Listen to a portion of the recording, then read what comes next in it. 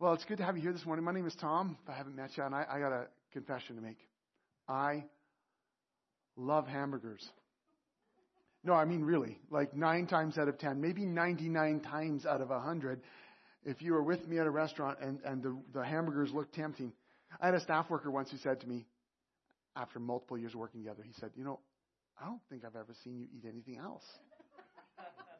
Like when we were out, Because the truth is, hamburgers are like a pathway to my goodwill. I mean, I just want to let you know that. They're like, and so then it got me thinking this week, are they a pathway to anyone else's goodwill? I mean, could that be true of others? That hamburgers could be a pathway to goodwill? So I got to thinking about that. And then I remembered my friends, Evan and Preston. Now, Evan and Preston are co-pastors at the church, recent church plant, but it's been on its own feet, doing incredible work in Chestermere, Alberta, Lake Ridge Community Church.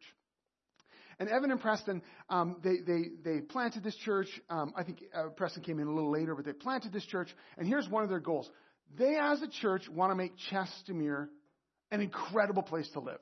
Like they actually want to live into this community and make the Chestermere community an amazing neighborhood.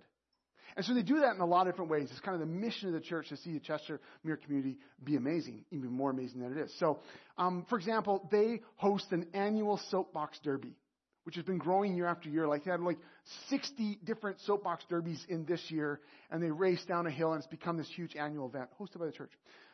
They oversee the whole Welcome to Chestermere program. It's called a lot of different things. Theirs is called Mighty Neighborly. And they oversee it on behalf of the city, like on behalf of the church takes it. So when every new person arrives in Chestermere, ding dong, guess who shows up at their door? Members of the Lake Ridge community. Now, they don't come in, on behalf of the church. They come on behalf of Chestermere.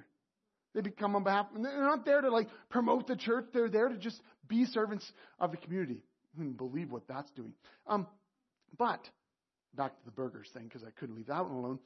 They also decided as a community that they were going to sponsor, as in pay for, every block party that anyone was willing to throw for their neighborhood in Chestermere. Like as in go down to City Hall, get the box, or go to M&M's or whoever kind of a co-sponsor, and they will cover the cost of a block party. So Evan told me this amazing story once about a time when he got in on one of the block parties. And I asked him if he'd share it with us. So he sat down with his iPhone and did just that. Let's listen to Evan. You have to turn it up. It's a little quiet.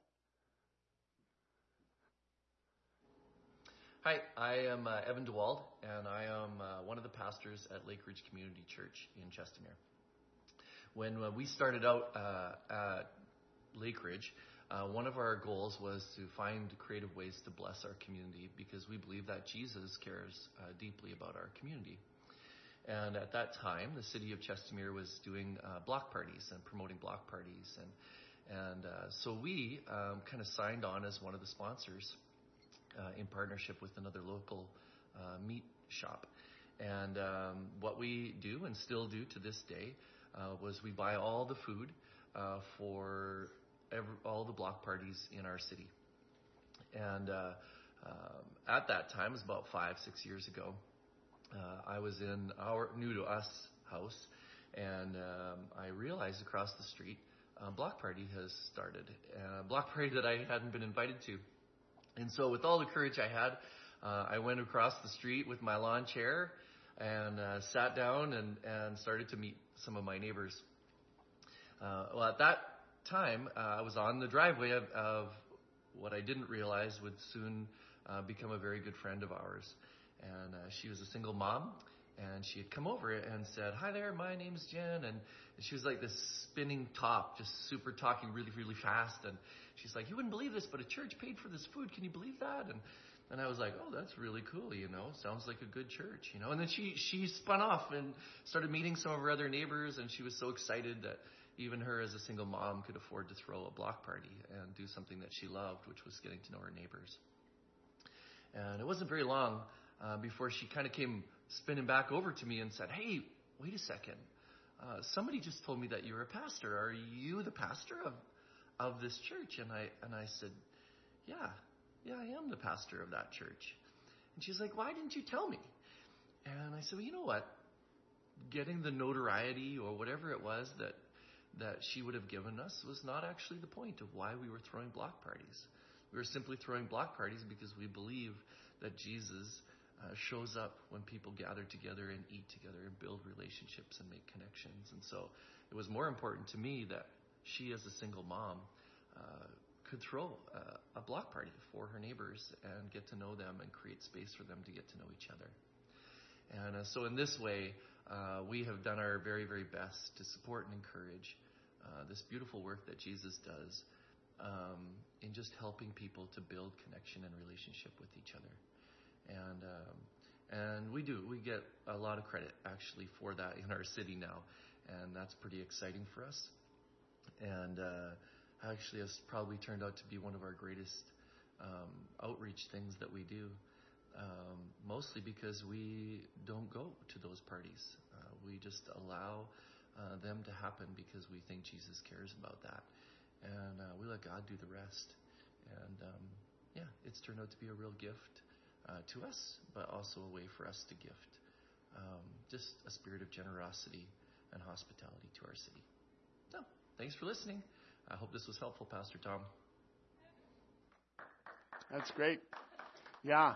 And he wanted me to know in his email he sent me yesterday, he said, and just so people know, Jen, who he met at that party, like literally plugged into Lake Ridge the next week.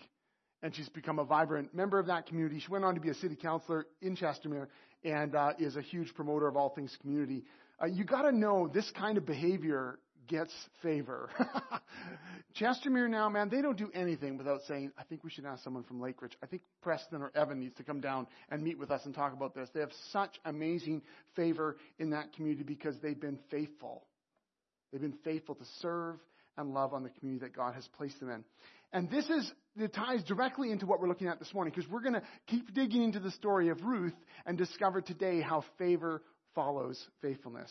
We're in a series now. We're a few weeks in. If you've missed it, I encourage you to go back. We have our messages on iTunes under Erickson Covenant Church or on our website, ericksoncovenant.ca. First couple weeks, we've explored the opening scenes of this story of Ruth. Ruth is a short story that's tucked into the Old Testament. It's tucked into a time of great economic and political and religious turbulence. There's a lot of things that are going on. People, there's good seasons and bad seasons, but it seems to be characterized more by seasons where people are just doing whatever they want and abusing people in the process. But here, tucked in that time of great turbulence, we discover this short little story. It's a gentle story. It's a beautiful story. A story that some of you are familiar with and others are just discovering for the first time. And we are walking through this story and learning together as a community. So we learned in chapter 1 how life had fallen apart for Naomi. She'd been displaced with her family. Her husband and her sons had been displaced because of famine.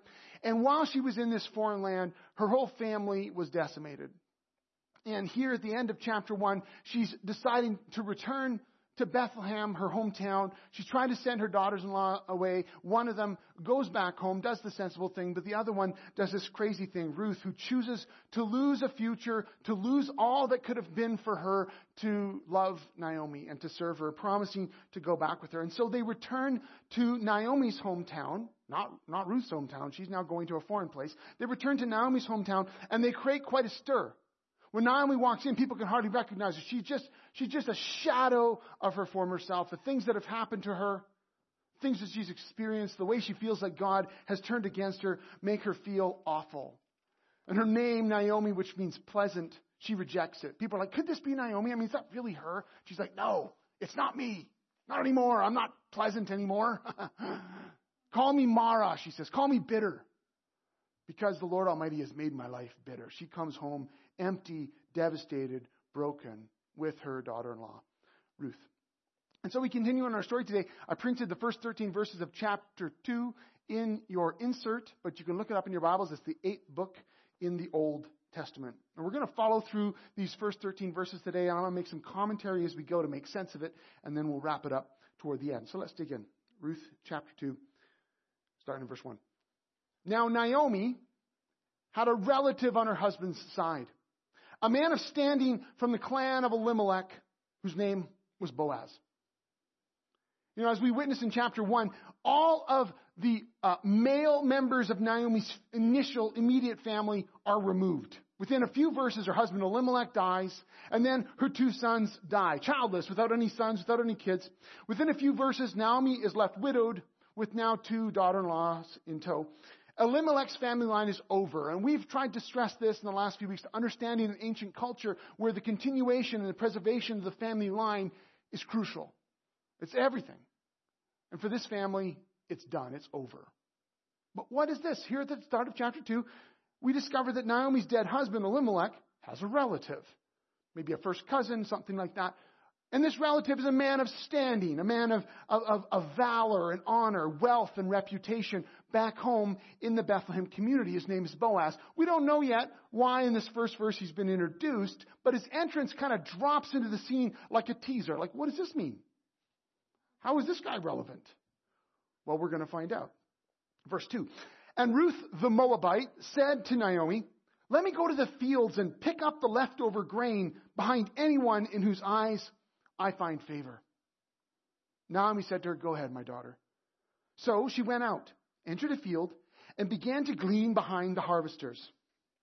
As it turned out, wink, wink, she was working in the field belonging to Boaz, who was from the clan of Elimelech. Kind of ties it all together. So Ruth and Naomi arrive in town, empty, broken, and hungry. And Ruth, who's made this radical, life-altering choice, this promise of loyalty to Naomi, she now gets up early on the very first morning she's there and begins to make good on her promise. She's going to be faithful now to support her mother-in-law, Naomi. And I just want to pause here for a moment because it reminds me, right here at the start of the story, it reminds me how often we can make big commitments. We can want good things. We can decide even in moments like these or other times in our lives, like this is the right pathway. This is the right way to go. These things will bring good things to my life. This is a person I need to love and support. This is a way I need to schedule things so I can be more present to others in my community or I can spiritually grow. Those kind of decisions, promises to love or to serve or even promises to follow Jesus. We can stand and make those commitments, but it's actually when we get up the next day, the following Tuesday, weeks later, that we're called to put that faithfulness on the ground.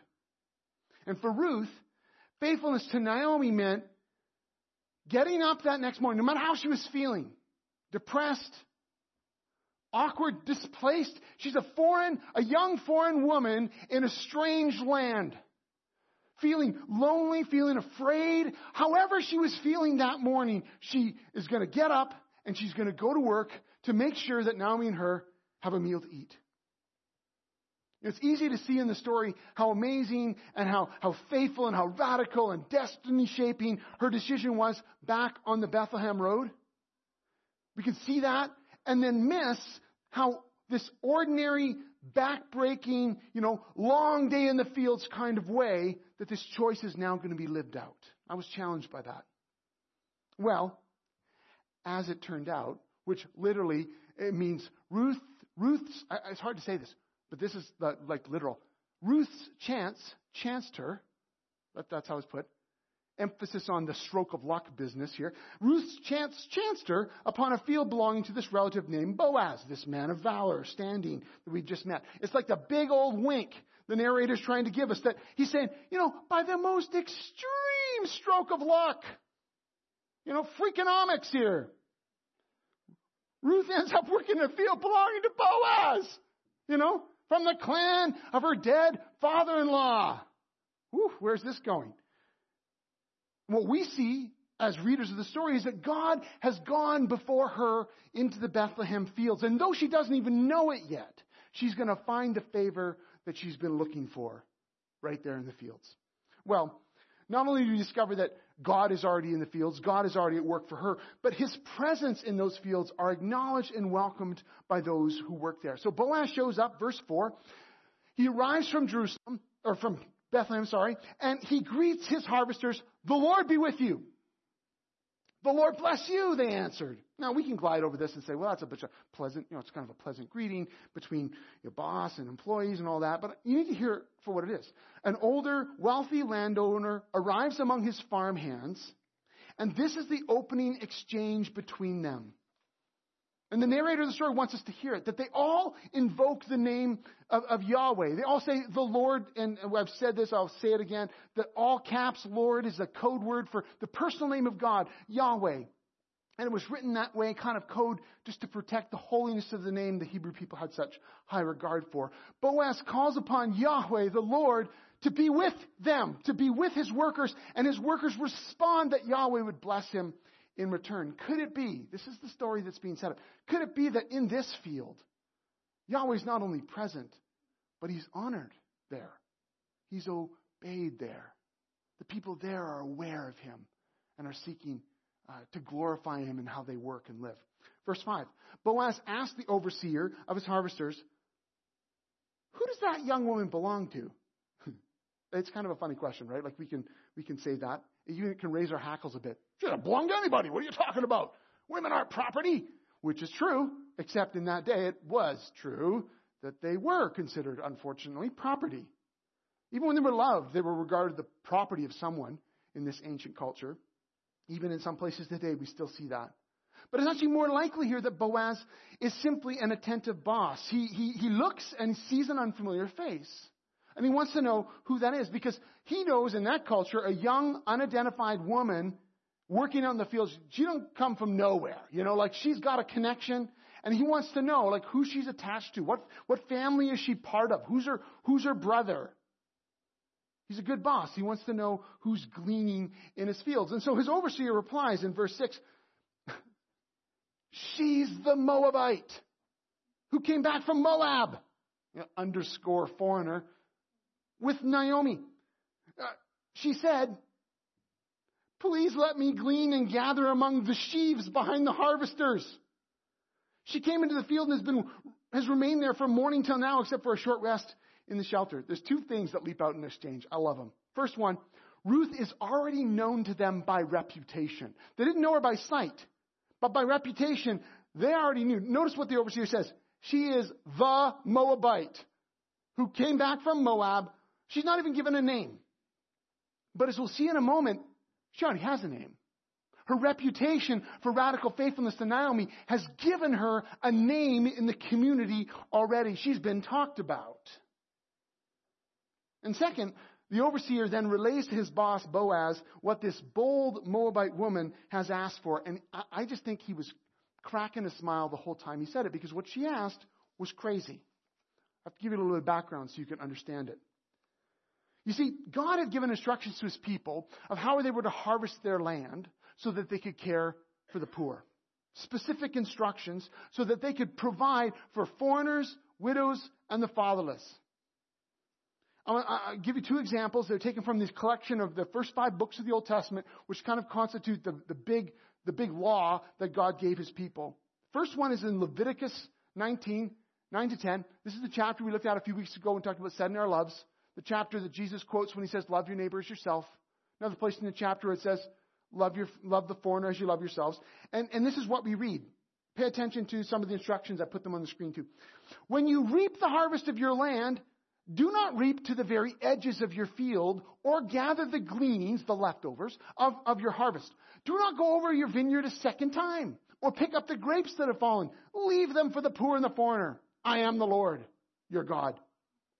And a little later in Deuteronomy 24:19, which Deuteronomy is a big recap for the second generation of God's people coming out of Egypt. It's a big recap of everything. And we hear this, farmers reminded again. When you're harvesting in your field and you overlook a sheaf, I've stepped along. Oh my goodness, there it is. Don't go back and get it. Leave it there. Leave it for the foreigner, the fatherless, and the widow, so that the Lord your God may bless you in all the work of your hands. Okay, so faithful Israelites would leave harvest behind when they worked in their fields. They wouldn't quite cut to the edges. They wouldn't go back to pick up what was left over. That stuff was left for others who would come, the poor, the foreigner, the fatherless, the widow. And it was one way that God instilled care for the poor right into the laws of his people. It was like a social welfare program. Here's how the barley harvest would have looked in Boaz's field that day. First, Boaz's men would walk through the standing grain with a sickle. They'd grab bunches, they'd hack them down, and they'd lay them. Okay? Grab, slice, lay, grab, slice, lay. Okay? So it's all laying down.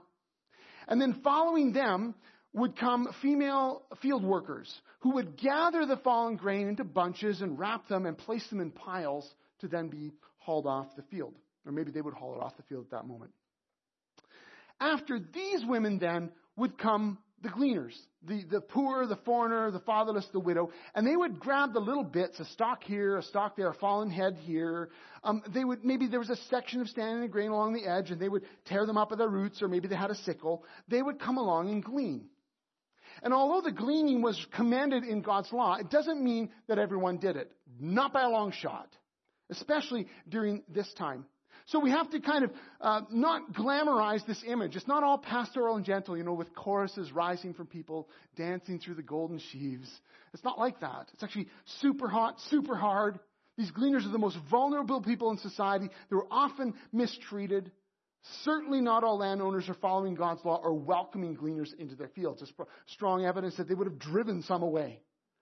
And other people would have been competing for very limited resources. All during the time of the judges, as we've already pointed out, when everyone's doing what was right in their own eyes, particularly men doing violently to women whatever they wanted to do. So at the very worst, gleaning was dangerous, especially for a young woman. At best, gleaning was just difficult. Depending on what Ruth would have found and how she would have been treated, she could have worked all day in the blazing sun and not even brought home enough to feed herself or her mother-in-law. So it's no wonder she said to Naomi, she was hoping that she'd find someone who would show her favor. But there's another reason that Ruth needs someone in whose eyes she finds favor, because bold Ruth, who we've already seen show up on the Bethlehem road, this faithful woman is not content for just gathering a few leftovers for Naomi. She's left everything to follow Naomi, and she's going to be faithful to her. And so Ruth is bringing that vow of faithfulness to the fields, and she goes beyond what any gleaner had any right to ask. What does she say? This is important. Ruth does not ask to glean with the other gleaners. She asks to glean among the harvesters. This is easy to miss, but it's right there. Did you get that? Rather than timidly hanging back to pick up a few leftovers and a few things that are on the edges and corners, Ruth audaciously asks to gather grain among the female field workers, right behind the men who are cutting down the grain. She wants to gather among the sheaves, not just the stuff that's left behind after they pick them all up. I love this. This is one bold woman. She's risky and brash, and she's faithful. Ruth is determined to provide for Naomi, and she risks personal abuse, rejection, harm, sideways glances, angry stares to fulfill her vow of faithfulness. No wonder she's on the hunt for someone who's going to favor her, because she's going to need it. So what I also think is great is when she asks, when she shows up at the field, she has no idea whose field this is. We do. But she doesn't know. She doesn't know how she's going to be received. She doesn't know what's going to happen to her, but she asks anyway. I think Boaz's eyes kind of went wide when his foreman told him that she'd asked that. I mean, wow. But I also think the foreman, it's evidence that he knew what his master would have said. Because you notice this foreman didn't forbid Ruth from doing it. She'd been already working much of the day. I think it tells us something about Boaz. It tells us something about his character. It tells us something about the fields and the workers among him, that maybe, just maybe there, the presence of Yahweh is being honored in the fields. Well, what's Boaz going to do? He sees Ruth. He knows now who she is, how vulnerable she is. He's a rich man with powerful resources. How is he going to respond? He responds in a way that is so God-honoring that it actually astonishes us. So Ruth says, Boaz says to Ruth in verse 8, "My daughter," evidence of a big age gap there. "My daughter, listen to me. Don't go and glean in another field. And don't go away from here. Stay here with the women who work for me." He offers protection to this much younger woman. That's what he's doing here. Verse 9, "Watch the field where the men are harvesting and follow along after the women." In other words, get ahead of the other gleaners, right where his workers are. He says, I told the men not to lay a hand on you. And whenever you're thirsty, go and get a drink from the water jars the men have filled. Boaz institutes the first sexual harassment policy in the workplace. And he does it during a time where people were abusing each other left, right, and center. And then, to be even more countercultural, he tells her to go and drink from water that the men have drawn. It's like, no. In that culture, women draw the water for the men. But no, he says, go ahead, drink from the water my men have drawn. Boaz responds to Ruth's faithfulness with favor, with generosity that exceeds any expectation, and she knows it. Look at her response, verse 10. At this, she bowed down with her face to the ground. She asked him, why have I found such favor in your eyes that you would notice me, a foreigner? And that is actually the question, isn't it? I mean, Ruth took a huge risk. She put herself way out there. She almost demanded that someone either show me favor or force me out. That's kind of what she was doing. She's so bold here that favor would have to follow her or she was going to be in trouble. So why favor? Why does Boaz show her favor? Her faithful reputation paved the way for his favorable response. Listen to what he says, verse 11. In response to her question, why have you shown favor? Boaz replied, I've been told all about what you've done for your mother-in-law since the death of your husband. How you left your father and mother and your homeland and came to live with a people you did not know before. May the Lord repay you for what you have done. May you be richly rewarded by the Lord, the God of Israel, under whose wings you have come to take refuge. What a blessing he offers her. What a way of acknowledging her faithfulness. Little does Boaz know that he, right now, is becoming a key partner in this refuge that God is offering. Both now as he protects and provides for Naomi and Ruth, and in the future in a surprising way where he ends up being part of rescuing the whole family line.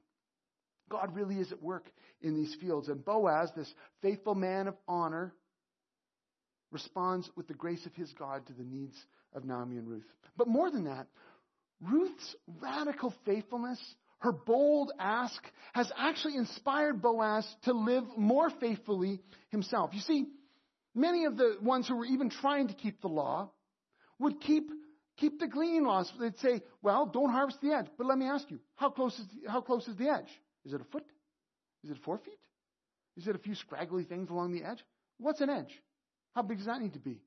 How careful do you need to instruct your workers to pick up so they don't have to go back? You know, those kinds of questions can come when someone wants to keep the law, but isn't that concerned about living out God's heart? What you see here with Boaz is, rather than just keeping the letter of the gleaning laws, Boaz is now called to live into the spirit of God's law, which is to love the foreigner as you love yourself, to care for the very real needs of the poor by providing protection and provision for them. Ruth's great faithfulness as a foreigner is actually creating waves of greater faithfulness among God's own people. And it's a great comfort to Ruth. In the last verse for today, we read, May I continue to find favor in your eyes, my Lord, she said. You've put me at ease by speaking kindly to your servant, though I do not have the standing of one of your servants. Well, if you'll pardon the pun, what can we glean from all this today? At least 4 things. Here they are. 1, faithfulness is a daily choice, lived out in hard work. I think this really stands out in this passage. I'm so struck with Ruth's choice on the highway and how it really is made real in the fields. And I thought about how our commitment to love our spouse. You know, I see a lot of people go to the altar. You know that. And I'm always struck at how the challenge really comes later, doesn't it? As we have to live out that vow in the daily hard work of marriage. Our pledge to follow Jesus to allow the Holy Spirit to do this daily work in us, where we put one foot in front of the other, and we put into our lives certain practices on a daily level. In the morning when we get up, or in the afternoon when we gather together, or the kinds of things we intentionally do to live out that commitment, so that the Holy Spirit will work in us and will change us. And we as a church have said we want to be a church that helps people find and follow Jesus. But what does that mean? In the way that we program, and the way that we give, and the staff, and the things that we think about and pray about, how do we actually put that on the ground? I was struck by radical faithfulness that's really seen in the hot day of work the day after. 2, God's favor often flows through the generosity of others, particularly those who have welcomed God into their daily lives. I'm encouraged by this, because what it tells me is that you and I can be conduits of God's favor to others. You and I, as we are faithful, are able to then be the means with which God cares for those who are being faithful as well. Boaz is swept into God's story by Ruth's faithfulness. And now God is going to use Boaz to show favor to her. But what we discover as the story unfolds is that he will then also experience God's favor through her generosity, through her faithfulness, that we together, through the generosity that God creates in us and moves us into, is one of the ways that God shows favor to others. Number 3, great faithfulness inspires greater faithfulness. Generosity begets generosity. When we are faithful to love, or to witness, or to give, we will, by God's grace, inspire others to more faithfulness, to more generosity. This is why I encourage the telling of stories, to share together, like, how is God calling you to take a next step? To reach out to someone, to get over some anxiety or struggle you've been having, to actually reach out to that friend. Because I know one thing, I'm inspired to tell others about Jesus when I hear your stories of telling others about Jesus. I'm inspired. I'm inspired to pray more boldly when you tell me of a bold prayer that you're praying. Well, that inspires me. And I think, wow, I got to be done with these paltry prayers that are just lame. Don't require any kind of favor to show up on that one. I need to live into the vision that God has given me and given us. Ruth chose to lose all so she could love Naomi. But what she discovers as this story unfolds is that her choice to lose was not lost on God. It never is. He sees the choices we make. He knows when we have made a radical choice to be faithful. God honors that. We're reminded of the time when some of Jesus' followers said, "We've given up everything to follow you." And Jesus says, "Oh, no. You have no idea you have no idea how much God has seen what you've given up and how He will be faithful to you." We discover through this story that God is faithful to show favor for our faithfulness. God is up to something good. So number 4, favor follows faithfulness. And we've heard this all through the story, and we'll kind of land here. Not the other way around. So often we want to wait to see if there's favor before being faithful, right? We got to hedge our bets. And I don't blame us. But what we discover in this story is that faithfulness is making the right choice, to follow the right path, to love, to serve, to lay our lives down.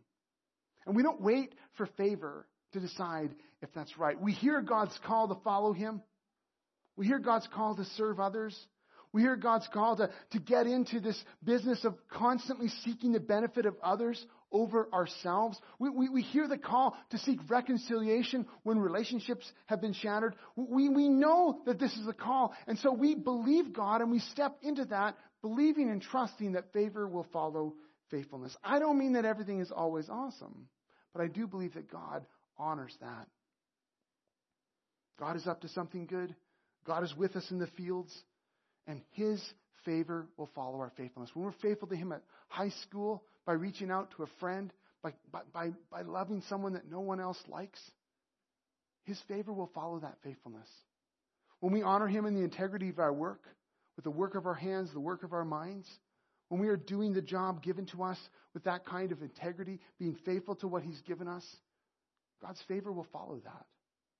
Wherever we are, coffee shops or fields or in our own homes, as we are faithful, God will follow it with favor. Well, how does that make a difference for us? I think knowing that God can be trusted when we've been faithful changes everything. There are times when we wonder, right? There's times when we've struck out. We're kind of hanging. We're like Ruth. We're early in the day and we've made a big ask and we're wondering, is this going to work? Am I going to get stoned for this or rejected for this or thrown to the side for this?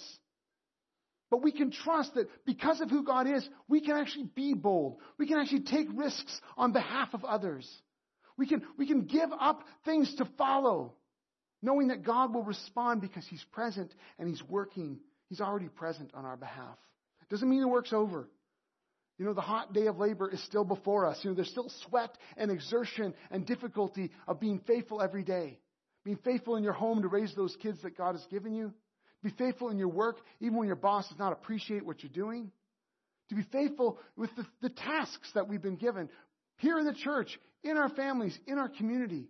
There's still the hard work ahead of us, but somehow with God on our side and God present in the mix, our work takes on a new meaning. We can actually experience joy in our faithful labor, knowing that God is present and that even when we can't see it, even when we aren't even sure how it's going to turn out, we can believe that God is actually taking these things and working them out for our good, and I believe for the good of others around us. So where are you? Where are you at in your life right now? What is the spot where you feel like, I'm being faithful, Lord, I need your favor to follow me? What is that spot? Maybe it's a particular relationship. Maybe it's a job situation. Maybe it's something that's going on in your marriage, something with your kids or a neighbor. Maybe it's something that you're wrestling with even here in our community, a place where you've been struggling to serve. I don't know where it is for you, but I want you to ask the question, where is it that God has called you to be faithful? And are you willing today to rethink your faithfulness, knowing that God is present, that He sees your faithfulness, and He wants to follow you with favor, to trust that God is present, to be bold as we live into those faithful commitments, knowing that God will never leave us, never forsake us. Because the bottom line is this: God's favor always exceeds our faithfulness. Always. We cannot out-faithful God. We out-favor out-favor Him. God is faithful to show more favor to us so that we can be then more faithful to Him. And so today as we leave, I want to challenge you. I want to encourage you that we can live faithfully into His vision for us, for you, for your family, for our church, for this community that God has placed us in, knowing that He is not only present here, but being acknowledged, that He's here working among us to show favor and through us to inspire others to join us in greater faithfulness. Let's pray. Jesus, I'm so thankful to You, the one who showed the greatest faithfulness of all. A faithfulness so great that even when your life was shattered, even when it looked like all hope was lost, what no one else knew was that the Father would never leave you or forsake you. And rising again from the dead, You have shown not only His faithfulness and Your faithfulness and His favor and Your favor, but You've called us now into this life where we are able to serve and be faithful and live the life You've called us to live, trusting and knowing that none of it is lost to You. And so today I pray for those among us who maybe are struggling with a particular place in their life where they're feeling lost or alone, feeling like Ruth, feeling displaced, feeling anxious. I pray that You would birth in them a bold ask, a renewed faithfulness, a greater joy, because You are present in their lives, in our lives. I pray that we would experience Your favor as we are faithful. Not that we earn Your favor, but that we see Your faithfulness to us in pouring Your favor into our lives. And today we go, knowing that we can promise faithfulness today and live out that promise tomorrow because You are with us. In Your name we pray. Amen.